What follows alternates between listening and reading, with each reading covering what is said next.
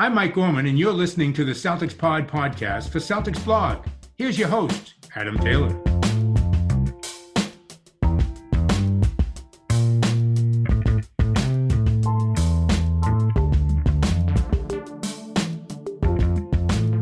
Yo, what's good, everybody?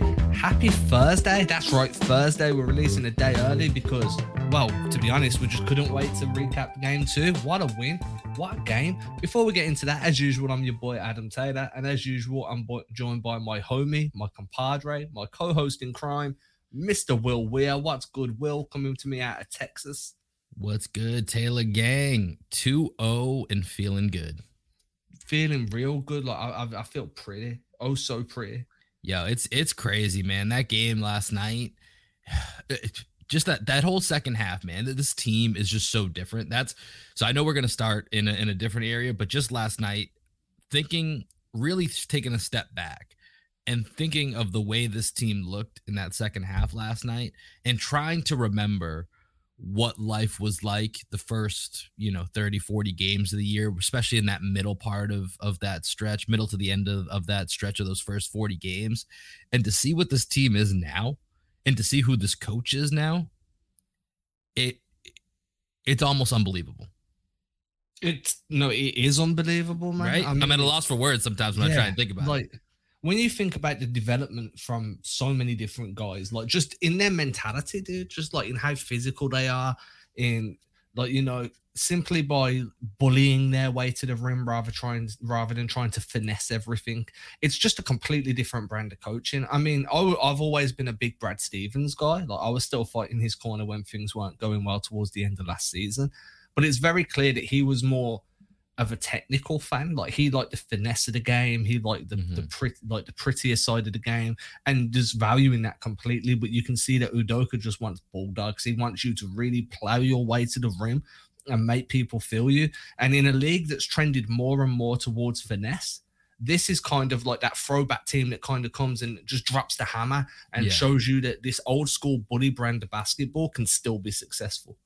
Yeah, I mean, it's one of those, zig when everybody else is zagging, right? Yeah, exactly. So everyone's going finesse. So what do? You pop them in the mouth. And you even saw last night, to be honest, Brooklyn came out and kind of popped us in the mouth in the first half. Like, they got super physical. I think we woke up and overtook that physicality. And there was even a great clip that went around after the game of Al Horford talking, where he was like, we knew that was going to happen, and we absorbed the blow and we defended home court.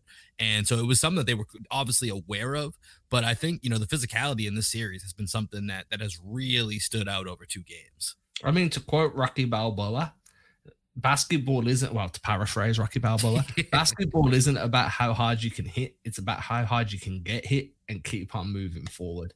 And the Celtics took some hammer blows, man. I mean, that was last night to a T. We were talking about this before we came on air, man. Like, I went against my better judgment last night and put the game on while I was in bed, watched the first quarter. It was awful. Rolled over, forced myself to sleep, got woke up by the crowd. But like when you were even watching that first quarter, it felt like Brooklyn were like, hey, if we can't beat you with our style of basketball, then we're going to beat you with your own style of basketball. And you, as much as you can kind of mentally prepare for that, you have to go through it to kind of to adjust to it. Do you know what I mean? It's one thing knowing someone's going to get physical with you. It's another thing when they're actually getting physical with you. Yeah, I mean, sticking with the boxing theme here, the Mike Tyson quote, right? Everybody's got a plan until you get hit in the face. So it sounds good. I know I'm going to get hit in the face. And then once you actually get hit in the face, sometimes it's a different reality than what you had prepared for, and you got to rethink your whole game plan. And I think for the Celtics, it definitely did take them a step back, to have to regroup themselves. And then as we've seen all year, that third quarter has become the bread and butter of this team. And that was what was formerly, and I don't even say formally because they finished second in net rating in the third quarter, but that was the Golden State Warriors in their, whatever run they're still on. I don't know if they're still considered a dynasty, but whatever their run that they were on, that third quarter was typically, along with all the other aspects of their team, but that third quarter was what separated them from a lot of teams in the league, for them to be able to create the space and the, dynamic offense defense combo they had. That third quarter is where they really put their stamp on the game to get separation. And this team has a way of doing something very similar, where when they come out of halftime, they're just a different team and they're ready to go for it. Even when they're down, They come out last night, they win the third quarter 30-25. That momentum rolls over into the fourth quarter. And, it's just really interesting to see how this team has progressed over the year. Yeah, for sure. I mean, as you say, that if you go back to last season, third quarters were typically the Achilles heel, right? That's where every other team kind of came out, went on a run. I think I went through like a 3-month stretch of tallying winning and losing third quarters because it was just such a prominent aspect of where the Celtics were going wrong. And I agree. I mean, you build a lot of separation there. That's when you really want to get your offense in rhythm. So once that fourth quarter comes along, you can really kind of ratchet up your level a little bit and kind of see the game through. And I'm going to go back to my happy feet 2 analogy of the seals. Like still haven't seen it, but let's go with it. I'm going to send you I'm going to try and find a YouTube video of just that specific scene so you don't have to sit through the whole film. Someone tweeted it. Well, I've heard it's a great film. So, I mean, I have no problem watching it. I've heard it's a good film. Yeah, I like Happy Feet. But like it was that, right? Like, you plodding along slowly, and then all of a sudden, now we've got to break that wall. We've got to break through. So we need to just keep hitting it and hitting it and hitting it until it breaks down. And for the Celtics, their version of that breaking the ice, that belly flopping the ice, was running those pick and rolls at Andre Drummond, was getting into the paint with Tatum, allowing the defense to collapse and then making the right read out of it, doing the same thing with Brown. And it did feel like at times, there was times where I was just like, man, this team can't be beat at the rim today. I think Drummond played really well as a rim protector. I think they rotated really well, and it took the Celtics a bit of time to kind of adjust. But like you said, if you look back to that dynasty type period Warriors, they would make their major adjustments at the beginning of that third quarter. So it was basically, you take whatever a team can throw at you in the first half, then you adjust your game plan and come out, and then you start making your separation. Yeah, and this is exactly what they did, man. It's a really good analogy. I like that one. Yeah, and Ime talked about that in the post game too, right? He talked about how in the second half they wanted to spread them out a little bit more, specifically their bigs, so that it would give them a little bit more driving lanes to the rim because they were doing such a good job. And so, Ime Udoka, I can't say enough about where I think he has, gone as a coach from the beginning of the year to where he is now. I think with his halftime adjustments, with his, specifically, we have to talk about his lineups, because I think that was one of the biggest, Achilles heels of him early in the year that was driving me, you and Greg crazy was, okay, I get you want to use a certain lineup, but it's clearly not working. Dennis Schroeder and Marcus Smart do not work together, or, other variations of why is it, set up in different ways. And to see that, in the biggest moments of this game, he went with a lineup that didn't feature Marcus Smart, didn't feature Al Horford, had Grant Williams and Peyton Pritchard out there. And, actually Al Horford was out there, but didn't have Marcus Smart out there, and had Grant Williams and Peyton Pritchard. Like, Peyton Pritchard was catching DMPs left and right at the beginning of the season. Like, we were begging on this podcast to see a little bit more Peyton Pritchard. And last night you saw him score 10 points in the fourth quarter. Like, Peyton Pritchard played a massive role in the fourth quarter when it felt like, if you go back to the first quarter of the season, Ime wouldn't let him even sniff the court.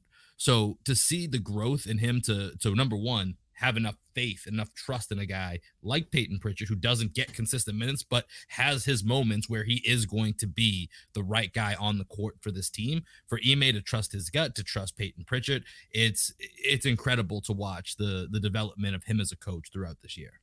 And I mean, that step back, can we just take a moment to appreciate that crossover? I watched it 3 times this morning. It's amazing. It's ridiculous, man. Pritchard is just a straight up baller. And I think that I like what you're saying. Like, Udoka is more fluid in his willingness to change his rotations, to kind of bend a little bit more. As you said, he was very stern on, this is my rotation, this is who's going to play. And we likened it to the 2K rotations, right? Where they just have the set times where people were coming in, and you see now he's very open to going with the flow. And that was another part he talked about, where he was like, I decided to go a little bit small because when we were going big, they were getting too many. It was too clustered at the rim, so we need to spread it out. Enter in your 2 40% 3-point shooters, Grant Williams, Peyton Pritchard, and it really, really opened up some stuff in the second half for this team. They run a lot of stuff on the side as well. Like, I felt like a lot more of the pick and rolls went away from being above the break and moved more towards the slot. which is helpful too, because then you're pulling one side of the defense just a little bit off center.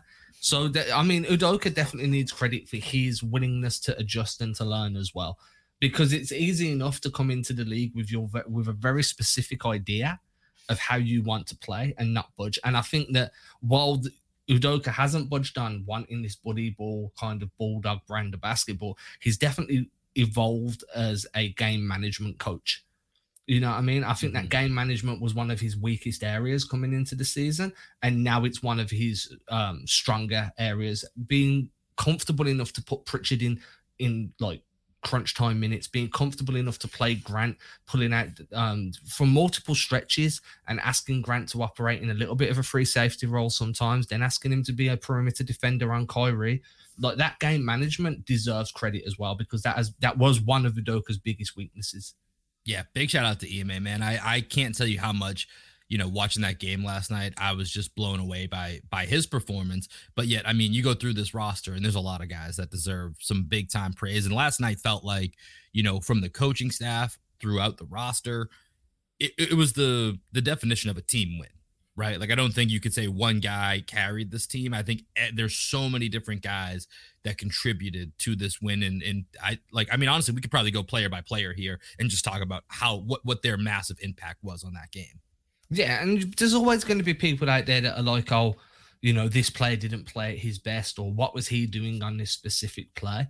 But when you look at it from a bird's eye view, it was the definition of a team win. Like, everybody played their part. Everybody had to kind of fight through adversity together and individually. I felt there was times where Horford kind of fell a step behind Kyrie, and then I felt there was times where Horford had the better of Kyrie. And you could say the same about JT and KD, JB, and real quick, Jayson Tatum defending Kevin Durant. My God, man. I don't know that I've seen Kevin Durant get his shot blocked off the dribble once, never mind twice, in back-to-back games. I don't think I've seen it once, and now Jayson Tatum has done it in back-to-back games. And even when it feels like KD has Jayson Tatum beat, he just seems to know where to be, when to be there, and just has the timing on Kevin Durant down like few that I've ever seen before, if at all. And if it wasn't for, Kevin Durant's barrage of, I think he shot 20 free throws last night. Yeah. If it wasn't for him shooting 20 free throws last night, that is as close as you're ever going to get to fully locking down Kevin Durant. Well, I've got the matchup data here. Okay, so Tatum guarded Durant for 10 minutes and 33 seconds of the game. That was 66.6% of the time that both of those guys shared the floor. Tatum matched up. He held him to 0 of 7 from the field, including 0 of 1 from 3, and forced 3 turnovers with a block. So obviously, that's just as a matchup. If you rotate over and get the block, you're not really matching up, are you? But as like straight one-to-one defense, Tatum shut him down. Yeah. It was just... It's crazy to watch. He's now Jason Gandalf Tatum. You shall not pass. Yeah, but we're just going to change it to you shall not shoot. Maybe he should pass. Yeah, you shall not shoot. You know what I mean? Like, really locked him down. You had, like, when I say that the discrepancy in time spent guarding Durant, so Tatum was at 10 minutes 33. The closest guy to him is Jaylen Brown with 2 minutes and 9 seconds. Udoka is very confident, and the coaching staff, obviously, in Tatum's ability to maintain and contain, Kevin Durant. Like, they are very comfortable with, we think that you're good enough, if not better, on the defensive end than anyone else we have in guarding this absolute monster of a scorer. And Tatum's like, yeah, cool. Thanks for the vote of confidence. No problem. Yeah. We played together in Team USA. I got him. Don't worry about it. I've seen his moves. Kevin Durant now, he's getting old now. I can lock him down. Don't worry about that. I mean, it's crazy, right? If they were to do, and obviously we're only 2 games into the playoffs here, but if they were to do an all defensive team in the playoffs, like the way Jayson Tatum's defending Kevin Durant right now, we talk a lot about, obviously, Marcus Smart just won Defensive Player of the Year. Robert Williams is probably going to be on one of those all defensive teams. And, Al Horford got a vote for second place when it came to Defensive Player of the Year. So we have a lot of guys that get a ton of praise for defense. And I think we, just because there's so many parts of Jayson Tatum's game that deservedly, needs to be talked about, whether it's his scoring, the playmaking that's ascended to another level, his leadership. But man, watching this defense that he is playing on Kevin Durant, it's hard to look at that and be like, oh man, how did this guy not make all defense? How was this guy not the one that was in the defensive player of the year convo?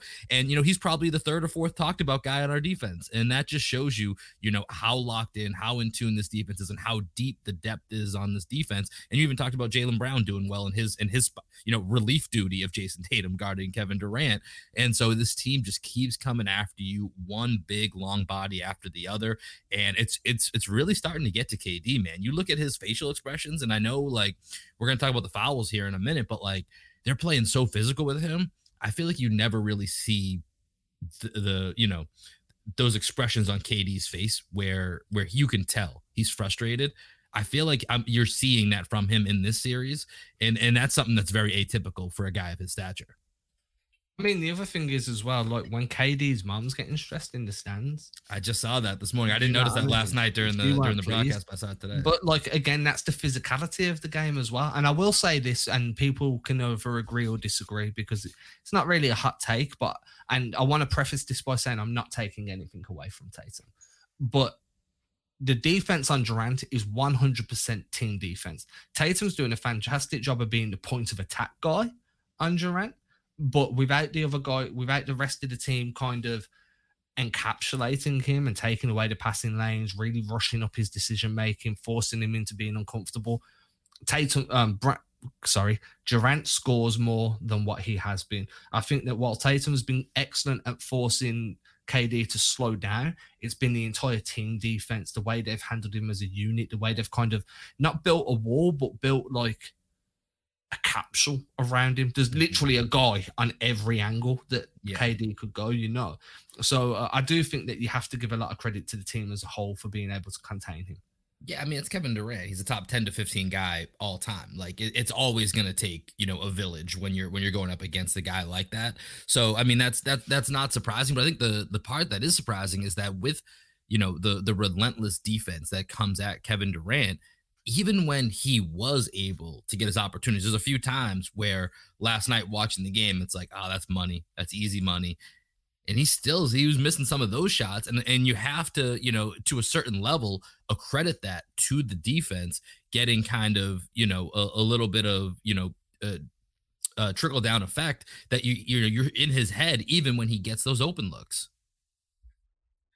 And that's the problem, right? Like even when you have the open looks, if your confidence isn't there, if you feel rushed, if you feel like so imagine it like when you're at the LA Fitness, right? Mm-hmm. And you're in a proper good rhythm. You've had a couple of good games where you've really you've been hitting, I don't know, 45% from deep or something, and then all of a sudden it's next team up, winner stays on, somebody comes in and they're instantly in your face and you can't get that shot off anymore. You still feel like you're in rhythm, so you're still hunting that shot, but everything you do is half a step quicker or a step quicker. Yeah. And that half a step or a step is enough to absolutely destroy your rhythm. And I feel like that's what this defense is doing to KD, right? Like you're just literally putting the guy on fast forward and asking for him to somehow stay afloat, and it's just not working. Yeah, I mean, seeing KD go, 4 of 17 last night, like, you just don't see that, man. And, back-to-back games where he has rough shooting nights, it's impressive. And then when you combine last night with the effort that they put in on Kyrie Irving, where in total, I mean, he goes 4 of 13, KD goes 4 of 17, they go 8 of 30 combined. Like, that's a hell of a job by your defense. And obviously we saw, how geared the defense, as it rightfully should be, is towards them when Bruce Brown goes on a 9-0 run to start the game by himself. And credit to Bruce Brown. I thought Bruce Brown, played well, but and that was part of that first half story, right? Bruce Brown, Goran Dragic, Seth Curry, they really stepped up, and kind of like when all the attention was on the main stars of the Nets, those guys were able to step up. But over time, when you're in the playoffs at this high level, there's a reason that stars usually win out. You need to get your stars going. So really last night, the Celtics and the coaching staff played that long game of let's not ever give a chance for Kyrie and KD to breathe, give them a chance to feel like Kyrie can get back to that rhythm that he had. Like you said, if we're using that LA Fitness example, last game, Kyrie was in that zone. Kyrie hit that, that flow state where it just felt like, I don't care what you do. I'm gonna go ahead and hit these shots. And so in game 2, let's never even let them give them a chance. Bruce Brown wants to get a hot start. Let Bruce Brown get a hot start. We might give up a shot to Seth Curry. We might let, Goran Dragic may hit a couple shots, but in the end, in the long game, they're not going to be successful if these two aren't successful. And we've talked about this, the entire time previewing the series, each game we preview. Ultimately, that's the greatest opportunity for the Nets and the greatest flaw for the Nets are one and the same. Their two guys have to be great. They can be great, which is scary as hell. But when they're not, it's going to be extremely difficult for this team to win, even if their supporting cast is playing well. Yeah, and we saw that in game 2 because the supporting cast was playing well, but the other two weren't. So I completely agree. I will want to say this, though, and I don't know if you agree, but I think Goran Dragic has been, in my opinion, their tone setter on defense for terms of physicality. He's been the one that's came out playing rough early, and then the Celtics have kind of responded in kind. Now, as I said to you before we started this episode, and I tweeted it out for anyone that follows me on socials, 105 foul calls over the last 2 games. You know what I mean? Like, how, as a fan or as an analyst or whatever cap you want to put on for this discussion is fine.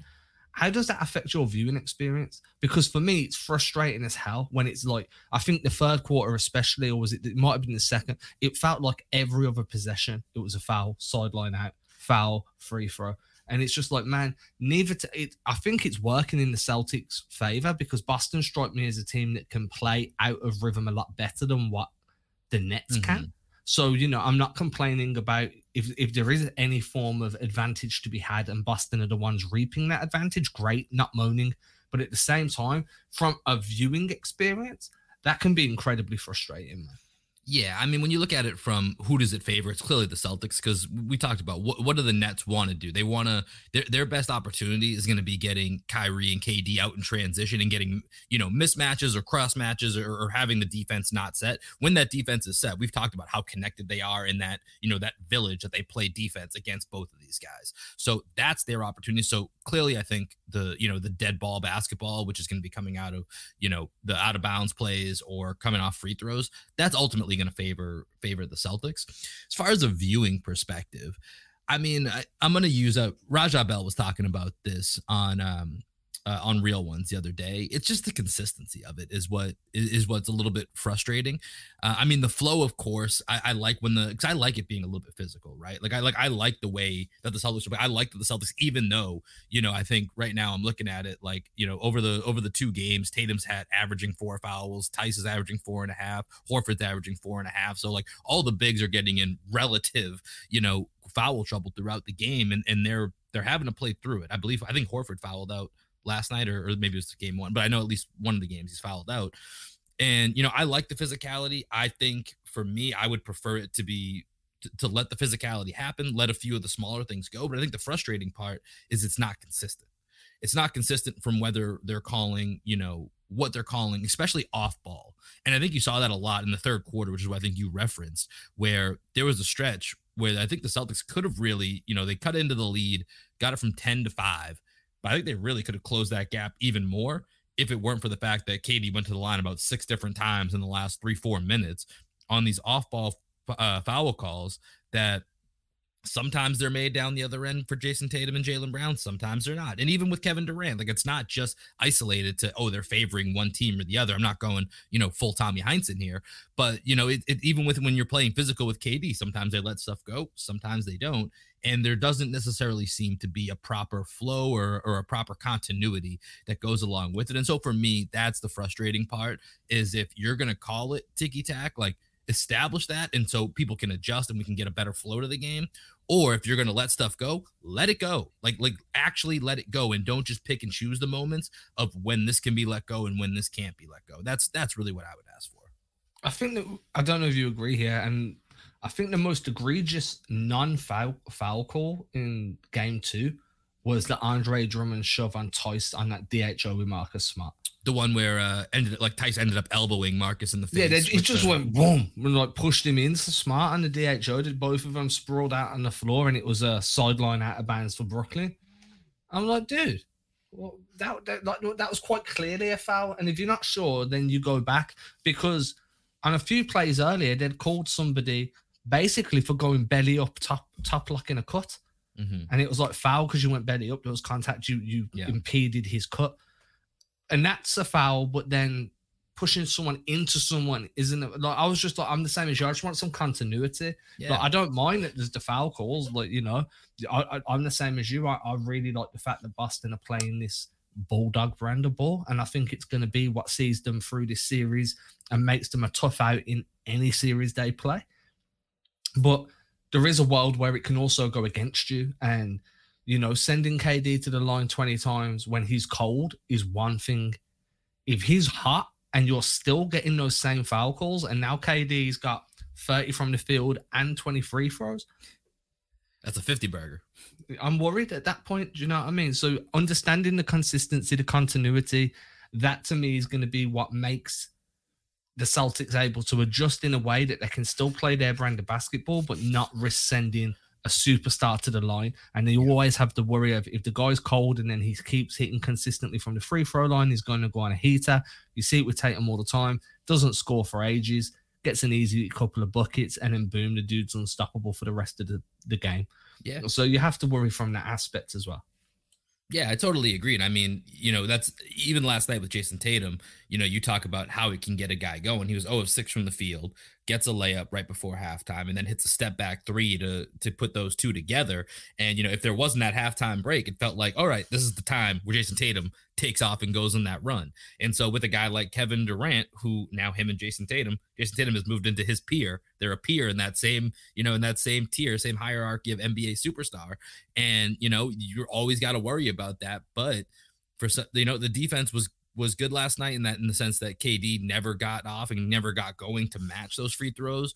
But to say that he wouldn't do that next time, you know, there's absolutely no guarantee, because he got a couple of good looks that he didn't convert last night. And so if he knocks those down, it could be a whole different ballgame. We're going to go over to an ad read now. So you're going to hear from our sponsors. When we come back, I've got a question that kind of pivots away from this game, but I found the talking point really interesting. So we'll be back in a moment.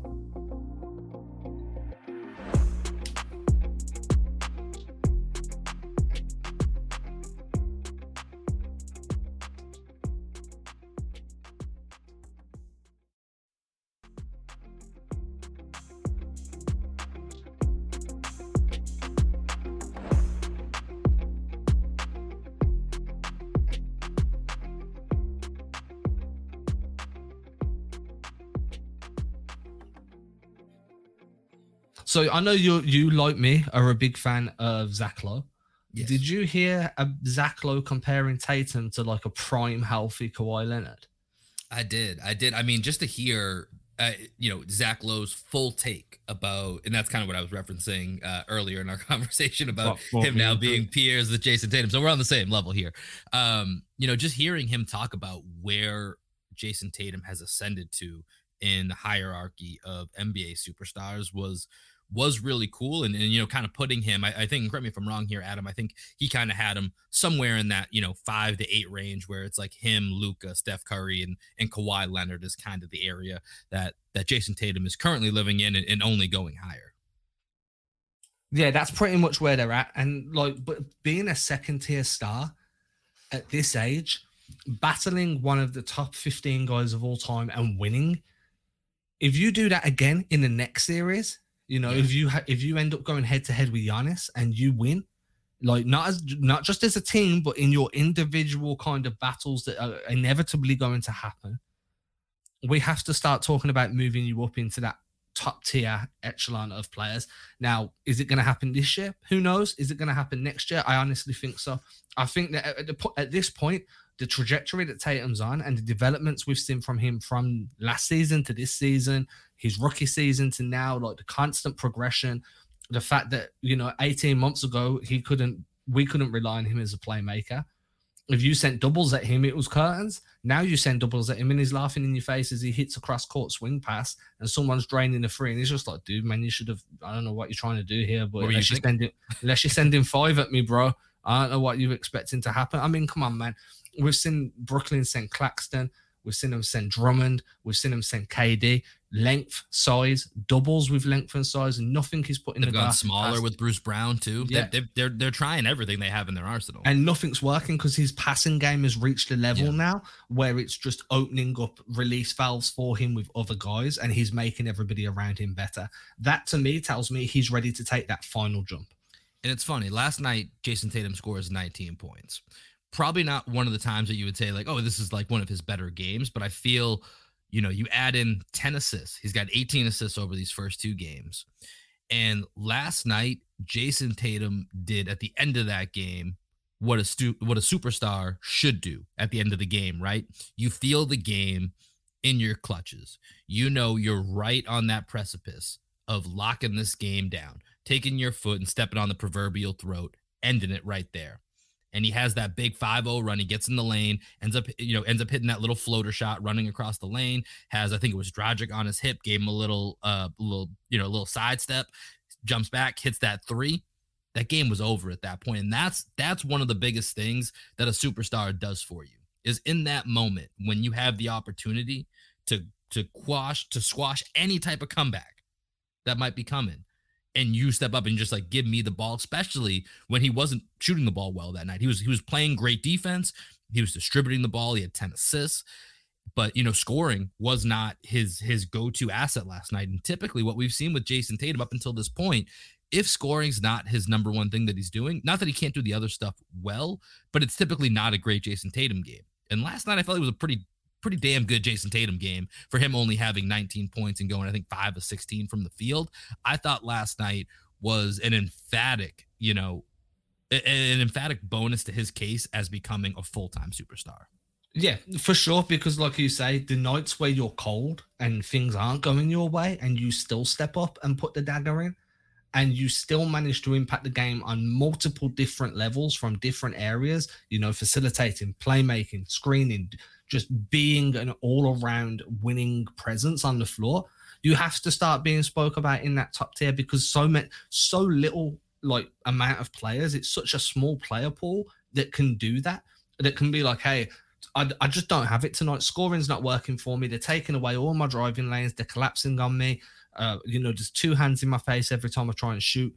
The ball's not dropping. But guess what? I'm gonna help you with my passing. I'm gonna help you with my defense. I'm gonna be a more winning screener. Doing all of these things as well as still probing the defense, still forcing rotation, still being a guy that makes everybody else react to his movements. There's probably 7, 8, maybe 12. Somewhere in that 7 to 12 man range of guys that can do all of those things and be able to switch between them depending on how the night's going for them. So Tatum's showing this now.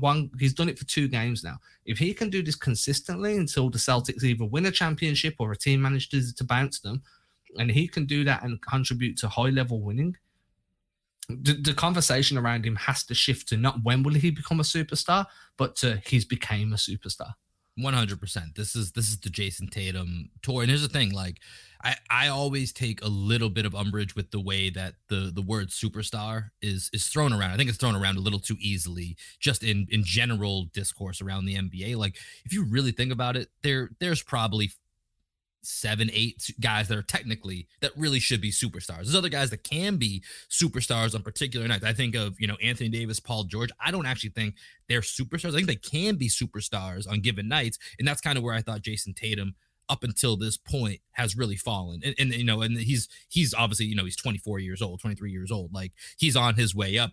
That's kind of where Paul George and Anthony Davis, I think for me, in their careers fall as guys that can be superstars on given nights. They're not consistently. Which, by the way, that's still a really good place to live for a player. So that's not necessarily bashing them, just in case anyone thinks I'm bashing these guys. Like, that's a really good place to live in your career, that you can be a superstar certain nights and maybe you're just a star or an all-star other nights. But the guys that are superstars every single night, that's a very, very small club. And right now, the way Jayson Tatum is playing in this playoffs, he's punching his ticket. He's stamping his VIP card to say, I'm no longer just getting a day pass or a guest pass into this club. I'm a full-time member.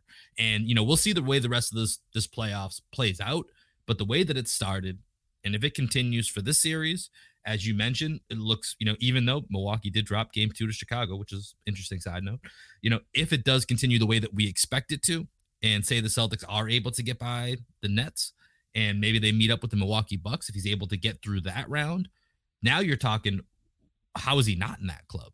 You know what I mean? Like that's the dialogue. And so this is just absolutely a Jayson Tatum tour de force. Him, I don't even want to say it's a coming out party, but it's him officially putting his name from rising star to confirmed superstar if things continue to play out this way the rest of the playoffs. Yeah, you just think of like that Acme stamp for the Looney Tunes. Just boom. Exactly. Another guy, I mean, how do you feel about how Brown's been playing this series? Like, because I think he's been really good defensively. I think he's been a bit hit and miss offensively, but his willingness to probe the defense, willingness to drive, I still think he's been incredibly valuable, but I do feel like there's more to come. Yeah, I mean, I think last night, I would say before, if you had asked me this question before the start of the fourth quarter last night, I probably would have been like, I probably need a little bit more from Jaylen Brown. But you know what he did in the beginning of that fourth quarter? He gave me a whole heck of a lot more.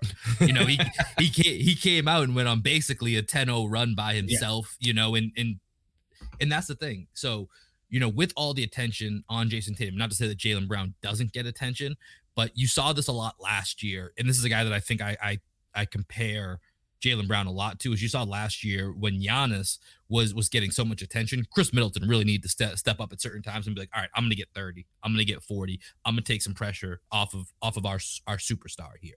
And Jaylen Brown needs to play that role. And last night, when he was able to take that game over in the beginning of that fourth quarter, really get the game right to the point where, it was tied, then Peyton Pritchard hits that step back and the Celtics never look back. Like, that's what you need, or you're going to need from Jaylen Brown throughout this playoff run, are those moments where he gets into those hot streaks. And there's not many guys in the league that can get hot like Jaylen Brown.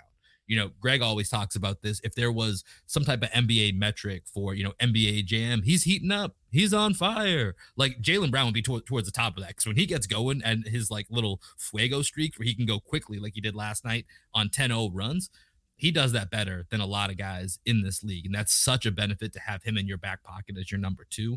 But last night, he did a great job, in my opinion, of number 1. He's been playing great defense all series. Yeah. And I think he's been a little loose with the handle, but that's been kind of an on and off again thing with him throughout the year, really throughout his career, where sometimes his handle's real tight. Sometimes it's a little bit looser with the ball.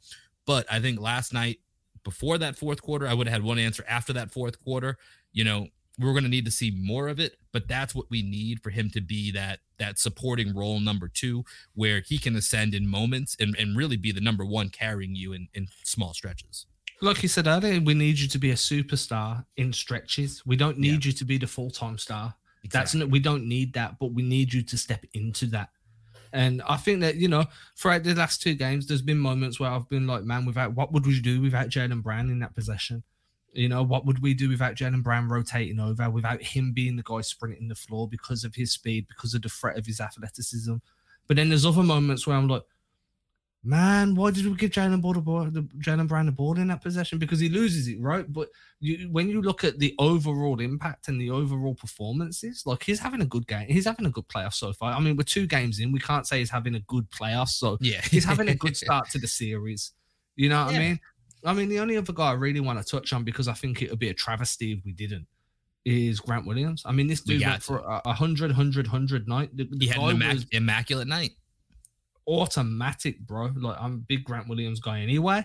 But when you really needed that bench production, when you needed to be able to trust somebody coming off the bench, at times Derek White looked like he could be that guy as a facilitator. But, I think Brooklyn did a really good job of kind of limiting his impact. Grant Williams comes on the floor like, don't worry, I got this. I mean, I watched Blue Streak last night. Have you ever watched Blue Streak? With Martin Lawrence? Yeah. Oh, hell yeah. So the bit with Dave Chappelle, when they're in the alley and it's Dave Chappelle's got the gun and he's like, I got this. And he walked, like that felt like in my head, because I'd gone from Blue Streak to the game. And there was Grant Williams weren't playing great in the beginning, but I remember waking up when the crowd went off, and as I'm turning the TV off, everyone's talking about Grant. And in my head, I chuckled to myself because I could just imagine Grant coming off the bench like, "Don't worry, I got this." In like the Blue Street motion.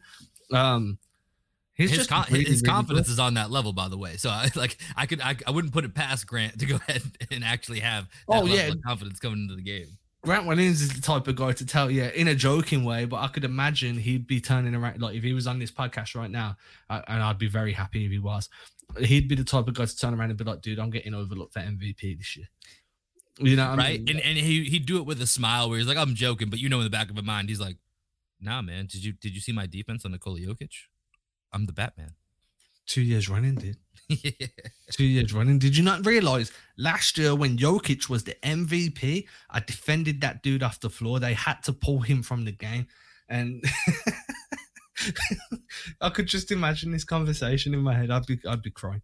Yeah. Jokes aside, though, I think he was exceptional. Defensively, I think he was solid. Offensively, I think he was solid. We're seeing him hit threes off movement as well now, which is new. There was one, I think it was his first three of the game. He kind of cold ran, caught the ball in motion, squared up, fired away straight away, and it went in. And that movement shooting to me is, if he can get good at that and he can become a reliable, even if it's 40% on catch and shoots, plus 37% on movement, like that's going to be really, really important to just being able to have a fluid offense that you can have somebody reliable like that curling over. Yeah, I mean his 3-point. I mean him getting his shot back last night is crucial to this team. The fact that he turned himself into one of the best marksmen in the league this year is crucial for the success of this team. So him being able to go 3 of 3 from 3-point last night, he's not always going to be perfect from 3-point line like that, but him consistently being 2 of 4, 3 out of 5, whatever it's going to be, like that's going to open up so much more for this team in the long run.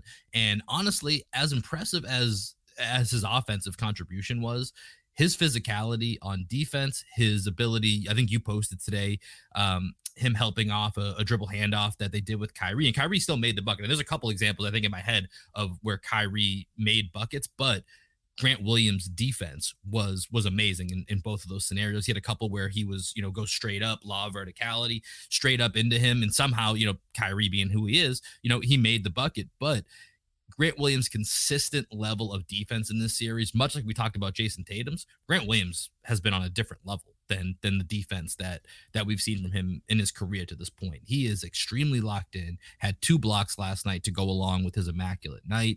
And, he really was the guy, and really that whole front line for the Celtics last night, I think played really well between him, Al Horford, and Daniel Tice. They kind of kept the boat steady in that first half where the Celtics didn't let the game get too far away from them and had a chance to make that comeback last night. But Grant Williams was leading the way with that. And without him, I don't know that the Celtics would have had enough stability to be able to make that comeback when they did. Yeah, I mean, look, man, you've pretty much said everything I was going to, like we could say. I will touch on a little bit more with that DHO defense, though. I'm not going to go all technical and start shouting out like coverages and stuff. All I'm going to say is Grant Williams being able to switch on to Kyrie Irving. Let's just put that into context first. Grant Williams being able to shift onto one of the shiftiest, quickest, best scoring off the dribble guards in the league and containing him like very well, limiting his ability to get beat off the dribble, limiting Kyrie's ability to create space on step backs or to create any form of space on a crossover, and forcing him to take difficult shots. Like, that's not easy to do, man. People try and do that all year round, and most of them get cooked. Grant's done it consistently now for 2 games and been one of the better defenders on Kyrie throughout the series. So just that in itself, Grant started that possession defending Claxton. They've run that DHO. He switches on to Kyrie. The DHO they ran was a specific type of DHO designed to create an opening when you curl off the DHO towards the hoop. It's called a grenade DHO. Grant switched so quickly, like his lateral quickness was so good that there was no space for Kyrie to explode into to get downhill, because Grant killed it instantly, forced Kyrie back out towards the sideline, and then made him work. Like, you factor in that defensive ability along with his improvements on offense, and dude, man, you got to give that guy an extension this offseason. Like, you have to. Yeah, I don't know what the number is going to be, but maybe it's going up because I think we've talked about what his number or what number we feel comfortable with. But let's see how this playoff run plays out, because that number might go up a little bit because he's also defending Kevin Durant. We talk about Tatum's defense on him, and I think that's part of what is making life tough for Kevin Durant. So no matter where he turns, there's whether it's Jayson Tatum consistently, or it's Al Horford, or it's Jaylen Brown, or it's Grant Williams, or it's Marcus Smart. There is somebody up there that can at least give him some form of trouble. And multiple times this series we've seen Kevin Durant square up with Grant Williams, and Grant Williams has either got a deflection, he's caused Kevin Durant to lose his dribble, and he's certainly contested any shots that he's had. I can't say enough about Grant Williams. I mean, think about this, Adam. For the amount of slander that this man caught all over Celtics Twitter last year, think about the way that we are waxing about him poetically right now and his contributions to this team. What a turnaround. Like, I don't think I could have imagined this with the way that he was discussed among Celtics Twitter last year. Yeah, I mean, Grant wants to be called Batman, but I might start calling him Chameleon out of Mortal Kombat, because the dude just changed forms, man. You could call him Cell. You could call him Frieza, because the dude's like closer to a final form now than what we originally saw. He's like genuinely like gone through a metamorphosis. I'm just using words that go into comic books at this point. I think that's very fitting, actually, for the player we're talking about. I mean, I think it is too.